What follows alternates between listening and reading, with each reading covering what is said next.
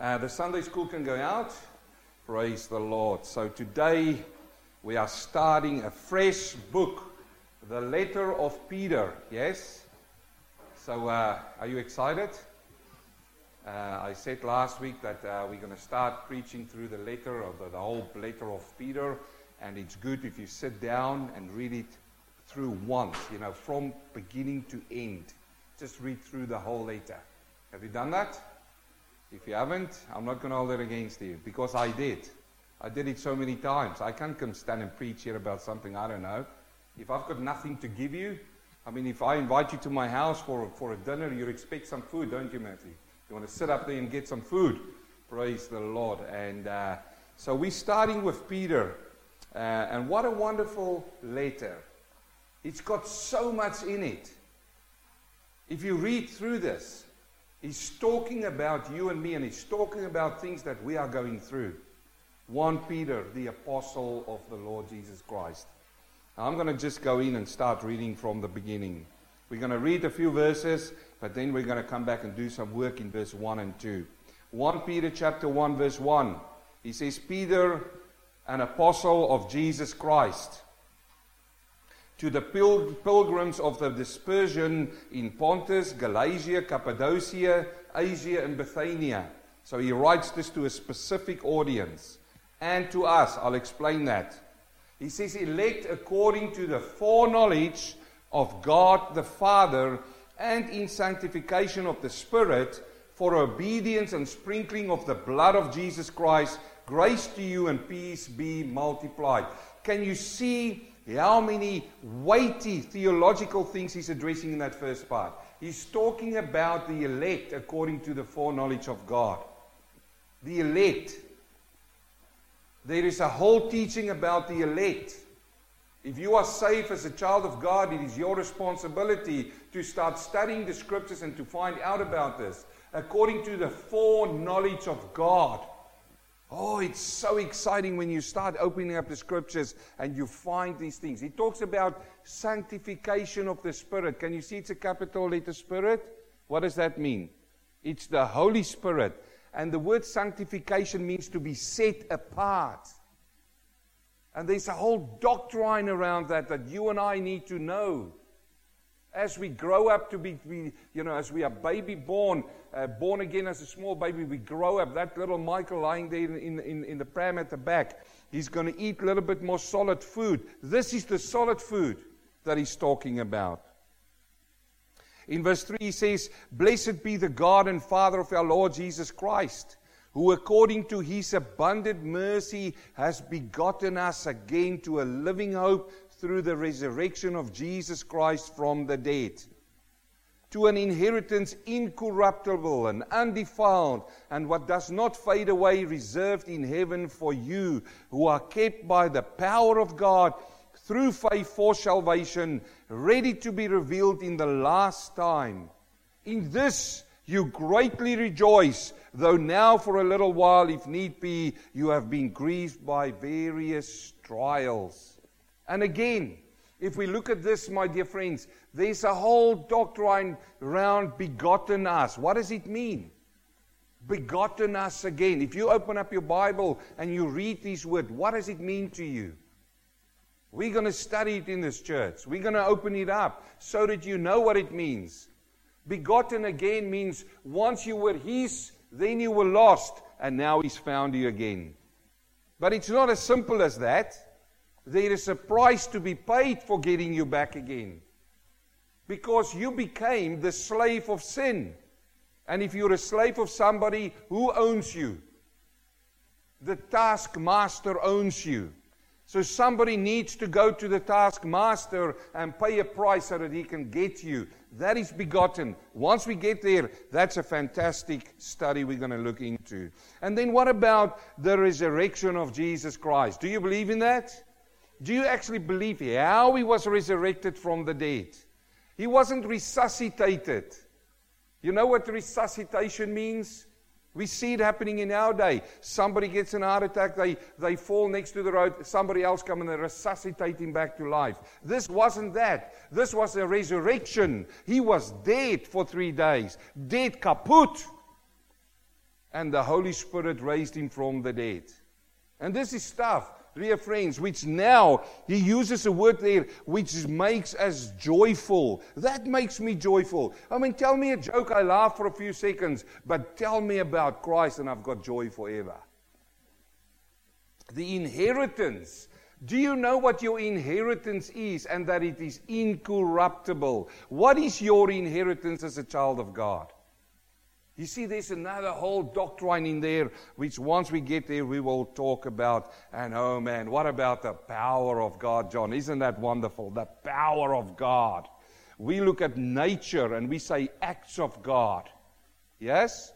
When do we say acts of God? When nature crosses the boundary, the natural boundary, and we get a disaster, and people say it's the power of God. You stand next to the sea where those mighty waves come and they crash against the rocks, and they say that's the power of God. And I want to say to you this morning, they are wrong. You ain't seen the power of God yet.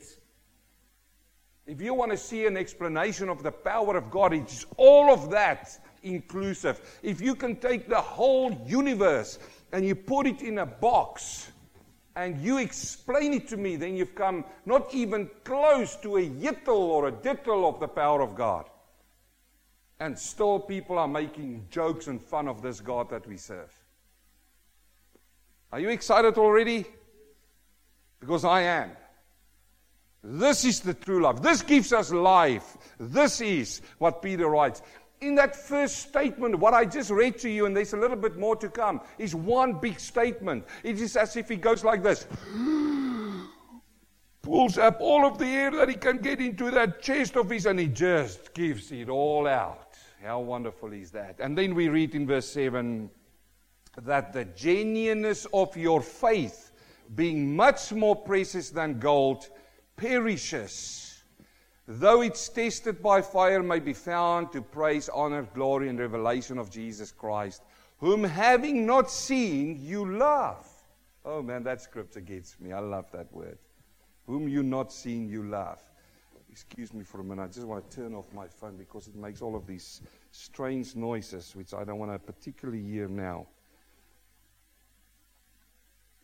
That's it. That won't happen again. So he says, whom we not see, we love. He says there in verse 8, whom having not seen love. Though now you do not see him, yet believing you rejoice with joy expressible and full of glory, receiving the end of your faith. What is that, Peter? The salvation of your soul. Oh, we've got a song, man. He says, you see this part here, he says, with joy unspeakable. It's a joy unspeakable and full of glory, full of glory, full of glory. It's a joy unspeakable and full of glory, and the half has never yet been told. Was that in key? Thank you. You know what, I didn't care me, I was going to sing it anyway. It's only the purist who will say, he's a little bit off key there. But you know, when I sing it here, there's a sift. This is, by the way, no doctrine there, okay? But there's a sift between me and heaven, and God sits there and he says, man, that sounds like beautiful sound. He's in key with me, amen? But here we find it. He says, look at all of these beautiful pearls that's in that scripture there. He talks about our faith, which is more precious than gold. And then he talks about things like, receiving to be praise and honor, having not seen you love. And then he says, yet you don't see him, you believe with this joy unspeakable. People ask me, it's going tough in the world. Why do you always look so joyful and happy and smile and everything? Why? Because right in here, there's a joy unspeakable and it's full of glory. Nothing of this world can bring me down. No, because he is the one who gives us that joy. The joy unspeakable. And then he says, receiving the end of your faith, the salvation of your souls. That's what it's all going about. That is why every Sunday I come here and I preach to you. That's why we set all of these things up. That's why we are here early. 8 o'clock on a Sunday morning we're here while you are still getting out of your bed, getting ready for church. Why? Because it's about your soul, brother, sister. It's not about building an empire in the kingdom of God. We can't do that because he builds his own kingdom. We can't build his kingdom. But Peter is writing this to us. Look at this quickly. He says, in verse 10, of this salvation. Look at this now. He says, the end of your faith, this salvation of yourselves. And now he narrows it down. He says, this salvation which we experience, the prophets have inquired and searched carefully, who prophesied to the grace who would come to you. Searching what manner of time the Spirit of Christ who was in them was indicating when he testified beforehand the sufferings of Christ and the glories that would follow. To them, it was revealed that not to themselves, but to us. Everybody say, praise the Lord. But to us, who's sitting here today, they were ministering the things which now have been reported to you through those who have preached the gospel to you by the Holy Spirit sent from heaven. Now I love this. Things which the angels desire to look into. Hallelujah. How privileged are we? We are living in the right time, in the best times. Somebody came to me one day, he says to me, I would have loved to live in the days of Paul. I said, why? Oh man, I could have sat there when Paul was preaching. I said, man, no, we're living in the best times. No. We are living now when all of these things comes to fruition. And here it is. And I said earlier to you, the angels are looking into you. The angels are looking into the salvation. Well, how does that work, preacher? Well, he's looking at your life. They're looking how salvation changes you. Who believes that we need a change? Salvation changes you. What is salvation? The gospel. What is the gospel? Jesus. He changes you. Amen. That's what is happening. And you need to get joyful about that. Now, I love it here when he says this salvation of the prophets has inquired. Listen, this is not salvation by faith in Jesus Christ. Was no new doctrine to them. It's not something new. Because the old prophets inquired about this. You can read the Old Testament and you'll see all of that. So, when we start a new book and a new letter, we always look at three things. Okay? We see whom, from whom was this, to whom, and why. From whom and why, okay? We see that in the first verses, the first two verses. He says, Peter, an apostle of Jesus Christ. That's the who wrote this letter, and we'll get to him. We're going to talk about him today. And then he said, he wrote it to the pilgrims of the dispersion in Pontus, Galatia, Cappadocia, Asia, and Bithynia.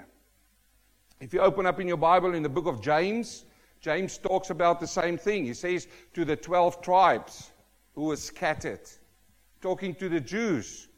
And what I've done for you is I've showed you here on a map. When he wrote this down, he says the dispersion, it was like in the Old Testament, the Jews were dispersed when the nations came in and they captured them. They would take some of the Jews into their countries, into Babylon, all over the world, dispersed. But now, obviously, he's writing to Christians, Christian Jews. And they were now dispersed. If he talks about Pontus, this is this area here. And remember, this is where Israel is, down here. So they were all dispersed into this place here called Asia today, Asia Minor.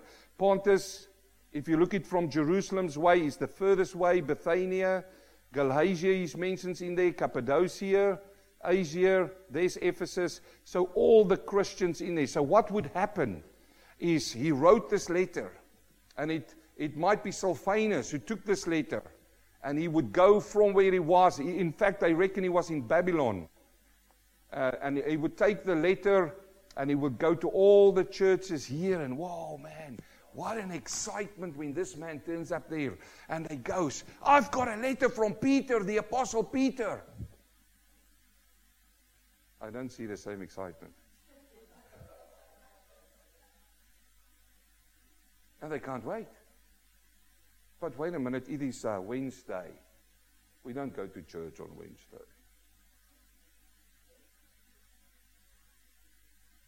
It's tough to get a Bible study on a Thursday. And then to ask people to come and pray on a Friday. Oh, it's too much church. No, I reckon.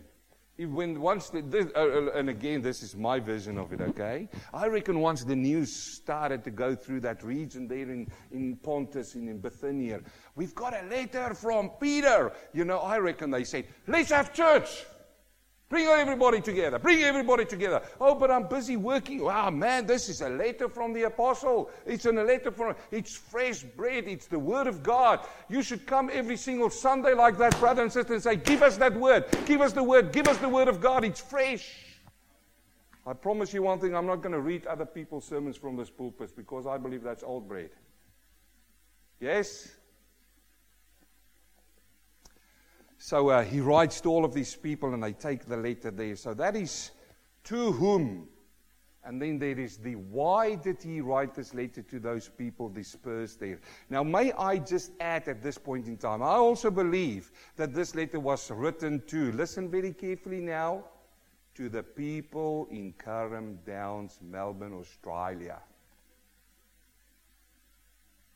And if I preach this in Auckland, I will say the same thing I say. I also believe that he wrote this letter to Auckland because it's applicable to you and me.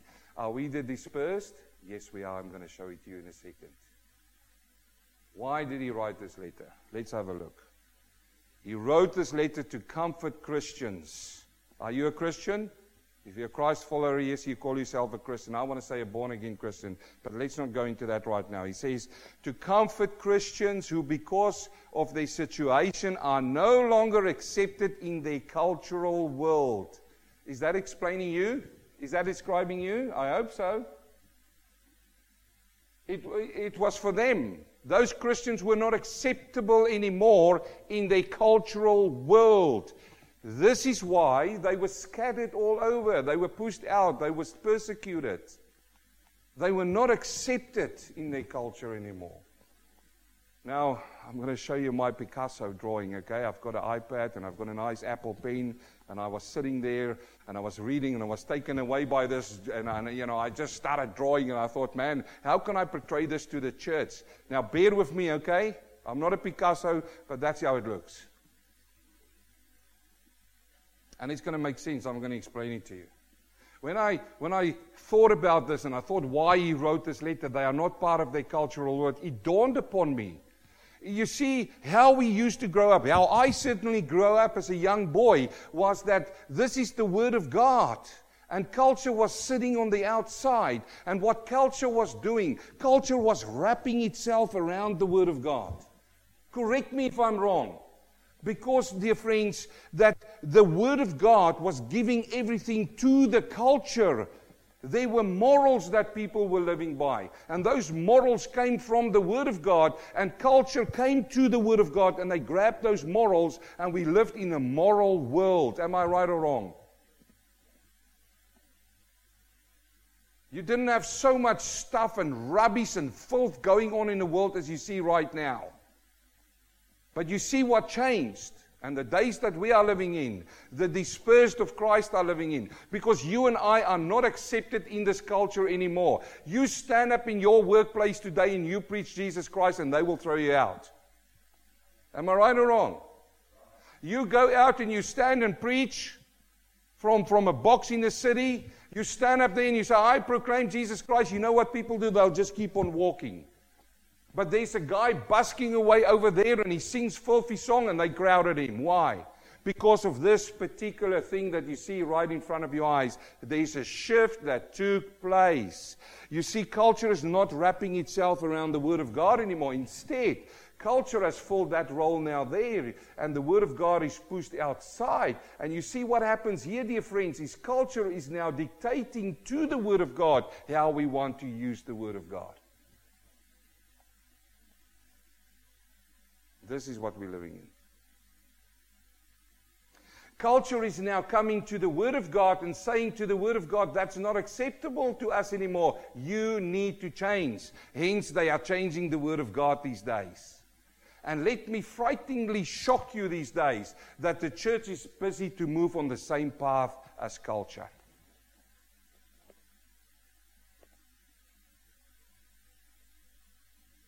It is to these people that he writes. Now let me ask you, is that you and me portrayed in that little Picasso of mine? That's us.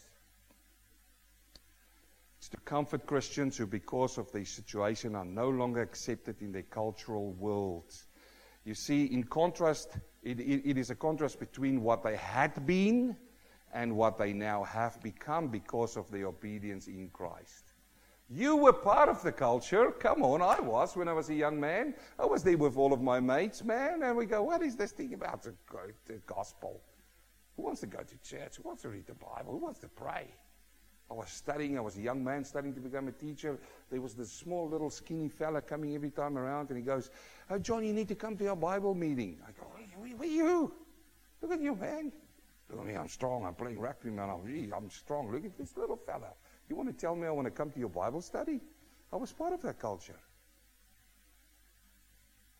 I'm saying this, one day out of frustration because he keeps on pounding. Brett keeps on, every time he sees me, he says, are you coming to the Bible study? But I told you yesterday I'm not going to go. I was part of the culture. You see, my world revolved around the culture. The Word of God was outside, but his world revolves around the Word of God. And one day, look, I say this out of shame, because, I had a short fuse back in my life. Believe it or not, I did. But this little fella came up to me, and he was going on and on about it. And I pushed him up, and I said, do not talk to me about this. Oh, I thought that would settle it. Didn't hurt him. Only his eyes was as big as that in his head. Well, behold, the next week I came back from the weekend, nice weekend, living in the culture. Here come Potties. His name was Potties. He comes up to me and says, are you coming to the Bible study now?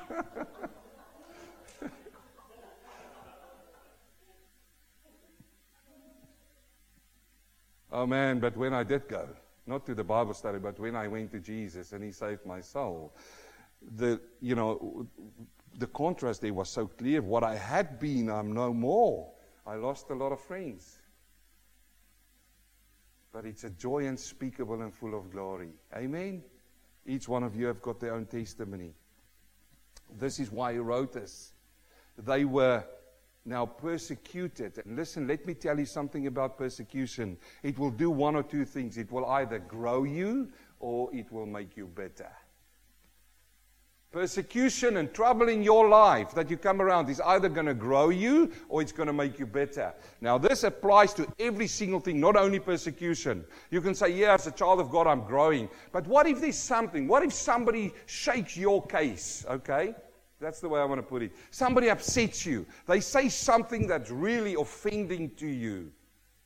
You can do one of two things. It's either going to grow you or it's going to make you better. It's so true, isn't it? Told you we're going to preach the truth here. And if it hurts, you can say, Eina. That's a South African word which says, ouch. But if it doesn't hurt, say, praise the Lord that I can learn to grow. The response will determine the results. If you look at verse 6, it says, in this you greatly rejoice. Now, through a little while, need be, you have been grieved by various trials. The people that he wrote to went through various trials. They've got a choice that through these trials they're going to grow or they're going to grow bitter. Who knows that you're going to go through trials this year? Things are going to happen to you that you don't like. It's going to do one of two things. It's going to make you grow or it's going to make you bitter. Listen, there's going to things this year that you want that you're not going to get. I want that thing. You're not going to get it. And what's going to happen? It's either going to make you grow or it's going to make you better. And the response will determine your result. If it's going to make you grow, you will grow better and you will be able to get over this. But if you're going to become bitter, you are sitting right at that point. You can't get any further. Now, let's quickly have a look and see whom this is from. This is from the Apostle Peter. He says, Peter, an apostle of Jesus Christ. An apostle was a man who was appointed by Jesus Christ himself. I want to make this distinction. Paul calls himself an apostle. Peter calls himself an apostle. He was not a self-proclaimed apostle. He was not a self-proclaimed apostle. Jesus Christ himself had to appoint these apostles. An apostle means is one sent with an order, a message. And the message that Christ gave them is the message of the gospel. It's the establishment of the church. An apostle also had to be a first-hand witness of the resurrection of Jesus Christ. When Jesus Christ appeared, he appeared to Peter. That validated that he was an apostle.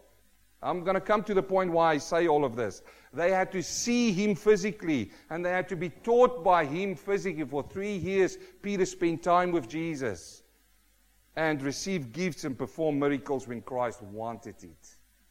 These days you get a lot of people who call themselves apostles, but they are self-proclaimed apostles. And I'm telling you with all of, listen to me very carefully. I'm not poking jokes at them or anything, but their claim is nothing. It's a zero on a contract. It means nothing. If they walk through these walls and they go, oh, apostle so-and-so is here, to me it's just a person.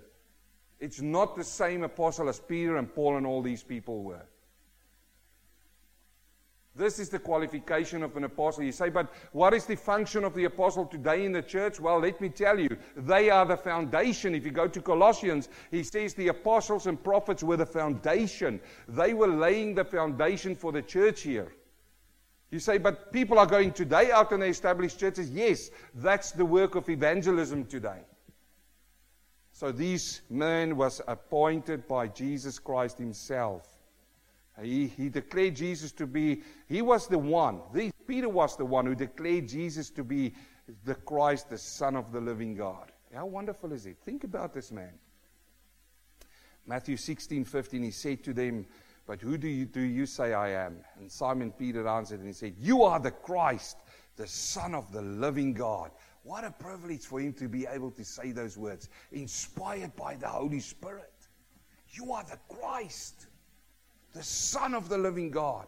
And Jesus said to him, blessed are you, Simon Bar-Jonah, for flesh and blood has not revealed this to you, but my Father who is in heaven. Isn't Peter a great man? Would you say? How blessed is he? Peter. Look, he says it also there. He gave him a new name. In Matthew 16 verse 18, and I say to you that you are Peter, and on this rock I will build my church, and the gates of Hades shall not prevail against it. What did he say? He says, Peter, that means a small little pebble. It means a small little thing.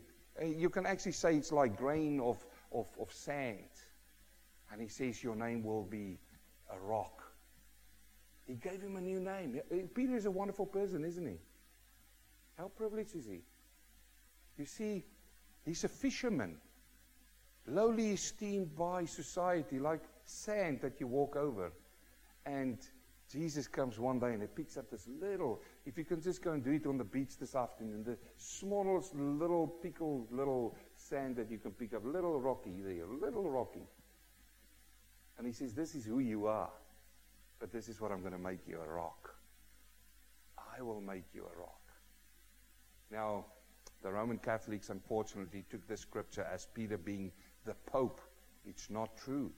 He's not the rock. He says, Peter, but there's a Petra, which means a mountain range, and that is Jesus Christ. But look how wonderful it is. He was called a pillar in the church. Galatians chapter 2, verse 9, and when James and Cephas, which was Peter, and John, who seemed to be pillars, perceived to the grace that had been given to me, they gave me and Barnabas the right hand of fellowship, that we should go to the Gentiles and not to the circumcised. There was Paul writing about Peter, James, and John. A pillar in the church. Wow, man, that's wonderful to be named in the Bible as a pillar of the church. Are you a pillar of the church? No, these men were called pillar of the church. He was part of the inner circle. The inner circle was Peter, James, and John. And being part of the inner circle, they had the privilege to go into certain areas where other people didn't go. Where was that? Well, first of all, when we think about the daughter of Jairus, you know what happened? The woman walked through the crowd. She touches Jesus. He says, who touched me? The disciple says, oh, there's so many. But he says, no, somebody touched me. When that happened, there's a message that comes on to this ruler. It says, your daughter has died. And Jesus says, no, she's not dying. She's only sleeping. But when he went into the room, who was with him? Peter, James, and John. Peter is a wonderful man, would you say, wouldn't you? He had so many privileges. Not only that, he was on the Mount of Transfiguration. Peter was on the Mount of Transfiguration. In Matthew 17, verse 1, he says, now after 6 days, Jesus took Peter, James, and John, his brother, led them up a high mountain by themselves, and he was transfigured before them. His face shone like sun, and his clothes became as white as light. And foolishly, Peter, he says, Lord, I can see now. Can I build you some huts here? Can I build a small little house for you? But nevertheless, he was there.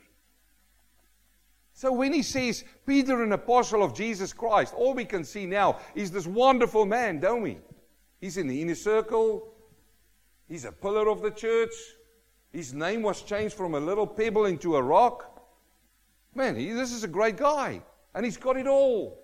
He's got it all, we would say. Now, Peter was born and he grew up in Bethsaida, and he moved and lived in Capernaum, if you follow him through the Bible. And those two cities there was both next to the Sea of Galilee, where he became a fisherman, and he started, think about this. He became a fisherman there. He grew up as a small little boy there, played around there, had a few friends, started fishing, go with Dad on the boat, loved the job. Then he got his own boat. Then his brothers, and then he started a small little business. They would go out by day, they would catch fish. They will come onto the shore and they will give these fish off to the people and sell it. Good business. Very good businessman, one would say. Very good business that he drew up. But I want you to understand one thing about him. He was a Jewish boy. And as a Jewish boy, he would have grown up studying the Torah. That's what all Jewish boys do. They study the Torah, the first 5 books of the Bible. And then when they come to an age of 12, 13, they have what they call their bar mitzvah. Bar mitzvah. You know what a bar mitzvah is? That is when a Jewish young boy becomes a young man. And at this point in time, the rabbis were the ones who taught them the scriptures, the first 5 books. And by this time, they will see there's a few bright ones in this group. And they will pick them, hand-pick the few ones out of the group. And these few ones will become their disciples and follow them wherever they go. These ones will become scribes and Pharisees. But what about the rest? They were not the ones chosen. They went to school. They taught the Torah. They know all about God. But if the rabbis didn't pick them, then from that point when they had their bar mitzvah, they go into their work life. So in this case, Peter, what happened? He gone into his work life. He started to work with his dad. He became a fisherman. You say, well, is this important to know? Yes, it is. Because if you go into Acts chapter 4, verse 12, you learn that when they started speaking to the crowds, the following happened. He says, nor is there salvation in any other. This is what Peter preached. For there is no other name under heaven given among men by which we must be saved. Now when they saw, listen, when they saw the boldness of Peter and John and perceived that they were uneducated and untrained men, they marveled and they realized that they had been with Jesus. Look, let me tell you one thing. Being with Jesus makes you smart. There's no doctrine behind that. This is what these men found out. Now, when people read that, they say, that shows that Peter was an uneducated person. He was uneducated. How wonderful is it? No, he wasn't. Peter was educated. John was educated. They studied in a school, in the synagogues, up until the age of 13. They studied the Torah. They could write. They could read. They knew the scriptures. You say, but why would these people then say they are uneducated and all of these things? Because these were the Pharisees looking at them. They didn't go to the university. They didn't go to the Pharisee university. Plus, they were talking about something which these people didn't want to talk about, and that was salvation. Because Peter says there is no salvation any other. There's no other name under heaven given to you by which we must be saved. Who is that name? Jesus. Oh, look at them. They're untrained and uneducated. They're not trained in the Pharisee school. That's why. You see, the culture determined what is acceptable for the world. These men were not. They smell like fishermen. They come off the boats, they smell, and if you think about fishing in the sun What happens if you fish in the sun the whole day? You're pulling those nets. You're pulling those nets. What happens with your hands? Come on. You get calluses on it. Oh, there's somebody praying there, and you want to reach out a hand of worship with this person. The Pharisee comes with his nice clothing. He pulls out his hand. He shakes your hand, and as he touches his hand, you go, oh, that's a very soft hand and a very educated hand. Peter comes over there, and he reaches out his hand, and he shakes your hand, and you go, oh, what a hard hand. No. Our philosophy say we listen to the soft hands. This is what it's going all about here. These men worked hard. They were educated. They were trained. This was Peter that we're talking about. Simon met Jesus through his brother Andrew. Andrew was the first one who found Jesus. And this is a proof that they were educated. Look at this. John 1 verse 40. One of the two who heard John speaking and followed him was Andrew, Simon Peter's brother. He first found his brother Simon, which is Peter, and said to him, we found the Messiah. Why would they be looking for the Messiah if they didn't study the Old Testament? Here comes Peter. We found the Messiah. The one that we read about in the Torah and the Old Testament. We found him. And then, which is translated the Christ, and he brought him to Jesus. Now when Jesus looked at him, he said, you are Simon, the son of Jonah. You shall be called Cephas, which is translated a stone. So this is a great, perfect man, would we say? Peter. But he was not perfect. And this is where we need to learn a lesson today. I just showed you the nice side of Peter. But who knows that a person has got two sides? If you come to church, we see your nice side, and you say, oh man, just wait until you see him in the workplace. I often say to people, and then I see people with children, their eyes go like this when I say this. I just want to spend time with your children, you know. Just say, how's mommy and daddy when this happens? Oh, you should see mommy going off when that happens. You should hear what daddy say when that happens. I'm not spying on your children, by the way, okay? All I'm trying to say, there's two sides. Some people come to church and they go, oh, you know, superb. Oh, man, what happens when you just go around the corner?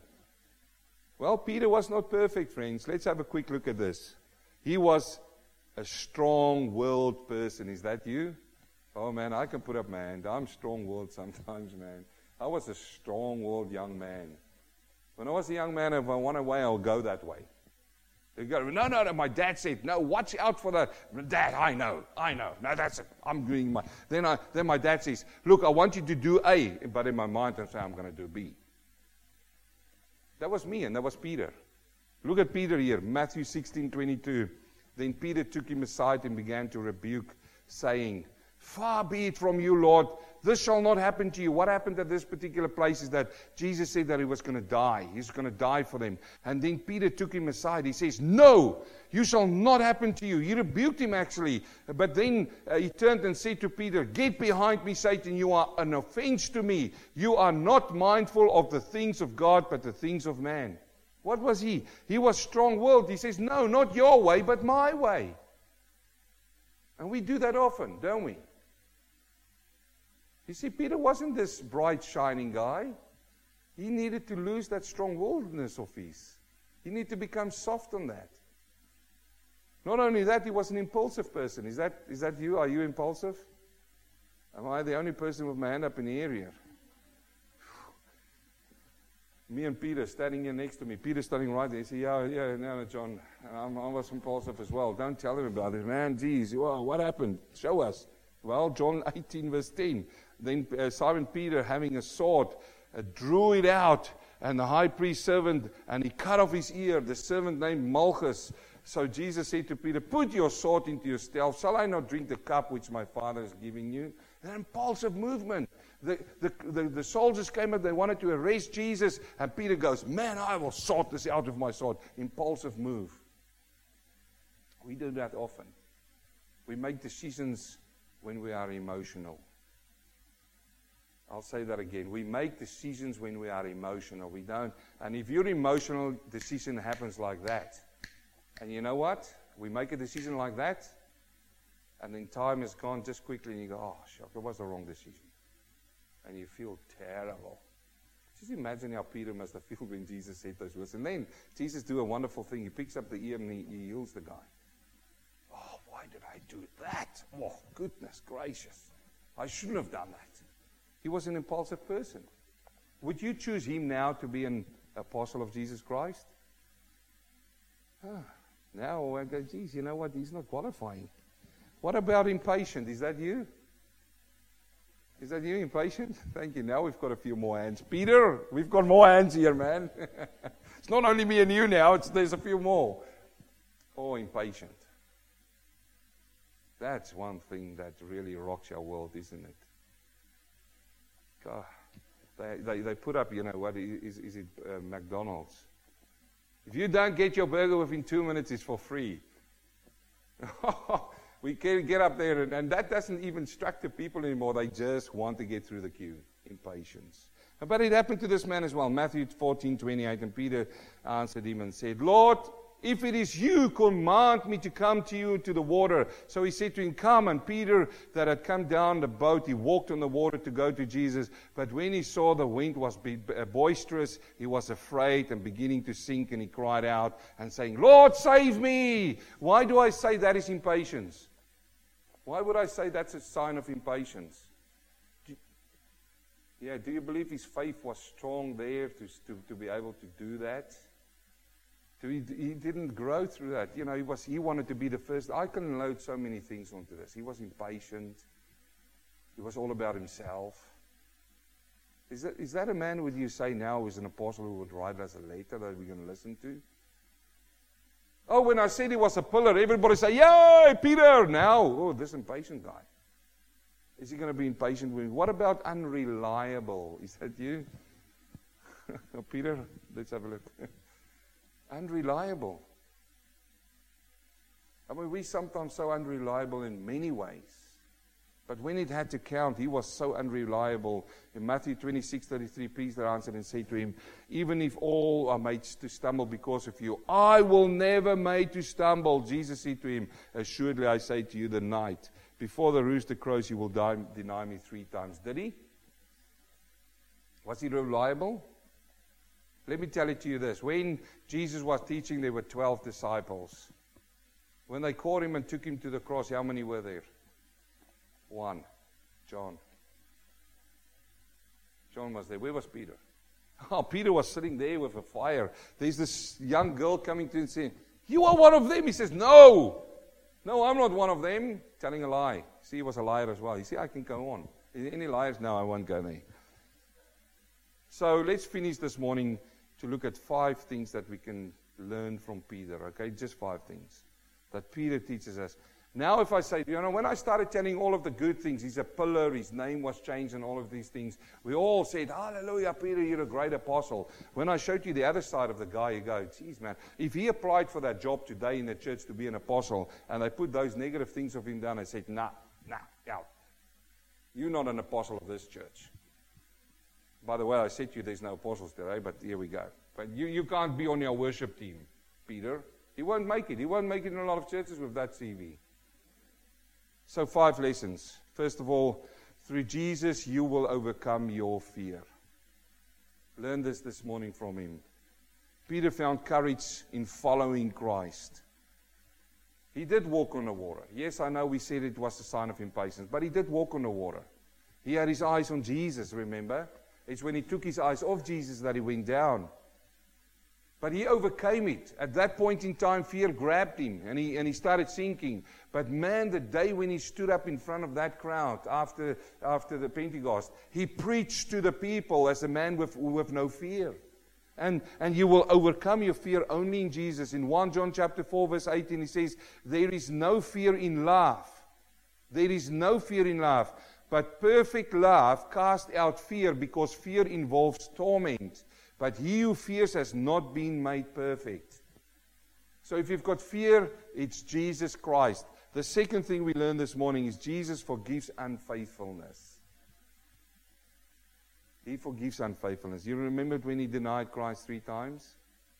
Yet, what did Jesus do? He forgave him. How wonderful is it that we serve a forgiving Father? Forgiving. 2 Timothy 2:13. If we are faithless, he remains faithful. He cannot deny himself. And also Jesus is patiently teaching us. Is this good lessons we learned from Peter? If Peter stands here this morning, he can tell us a whole sermon about how Jesus patiently taught him. He needed correction over and over and over again. How many times have you gone into sermons and you sit there and you go, oh man, that's me. Oh, that's me. And then you go away and you try to be a better Christian the week, and next Sunday you come back and there's something else. You can't be a better Christian. Cast it onto Jesus. He will patiently teach you. And then Jesus sees our end from our beginning. How wonderful is this? He sees our end from our beginning. Peter was a fisherman, you remember that. Yet Jesus saw him as a rock and a pillar in the church. Philippians chapter 1 verse 6, we saw this last week. Being confident of this very thing, that he who has begun a good work in you will complete it until the day of Jesus Christ. If you see Peter sitting there next to the fire denying Christ, and you say, oh, that's a hopeless situation. He will never return. You know what Jesus did? He then took him and he forgave him his unfaithfulness. And then because he saw in him, he saw what he was going to be. The apostle who writes to us this letter. And then finally this morning, preacher, if you can just call him on for the music. Finally this morning, Jesus used unlike heroes. I want you to think about this. Peter was a fisherman. Why didn't Jesus go and he grabbed, the chief priest? The man who knows everything. Or maybe the man who could stand here and he can have the most beautiful oratory, vocal capability to capture a crowd. And to speak the most highly words and impress the people. You look at Paul. People said to Paul he's weak. He was, I reckon, a little bit shorter than me, bald as me, runny eyes the whole time, and not a very good speaker, but yet God chose him. Look at Peter, a fisherman. If you go to the university, you might find so many people who's way more better equivalent. They can speak high words and down, and it's going on. But he chose fishermen. He chose Peter. Romans 11:28, for the gifts and the calling of God are irrevocable. This is why I love it. God's looking just for a heart of availability. He wants you to be available, and He will make you able. He will make you able. And this is in this church. I'm looking at people, and you're sitting there, and you go, preacher, I can never preach like you. I don't want you to preach like me. Have you imagined that? If I go, look, just for a break for you guys, this next Sunday I'm going to put this person on so you get, and he stands up and he tries to copycat me, just preach just like me. You're going to say the first thing is fake. Is it right? No, He wants you to be just you. And He will use you. And He will change you. And He will accomplish through you. And look, He used unlike heroes. And I know there's a lot of people in the world who's got a lot of people in the churches who is their heroes. They hold them up with high esteem. And I'm not trying to break down I say respect somebody, but give God the glory. Respect them. I respect a lot of people for what they study. Somebody studies through the scriptures, man, they get a doctorate in really studying this. I respect that. But I give God the glory. Now, it's not to say that that person who's got that doctorate is going to come and stand up here and preach the sermon that Peter preached. It might be somebody who's just working somewhere, and you know what? He's just got a love for Christ. He's got a relationship, and God uses him. What am I saying? God can use you. So if I wrap it all up, here's a man, Peter. We looked at his good side, and we looked at him not so good. But God used him. What confidence are you taking out of that? I'm saying to you, if you're sitting here this morning, you say, oh Lord, I never know, I've done that big, terrible thing in my life. All He wants you to come is to come and repent. Bow your knee to the cross and say, Lord, please forgive me, I'm a sinner. You know what He will do? He will forgive you. And then He's going to start changing into the image of His Son. Amen? Let's pray.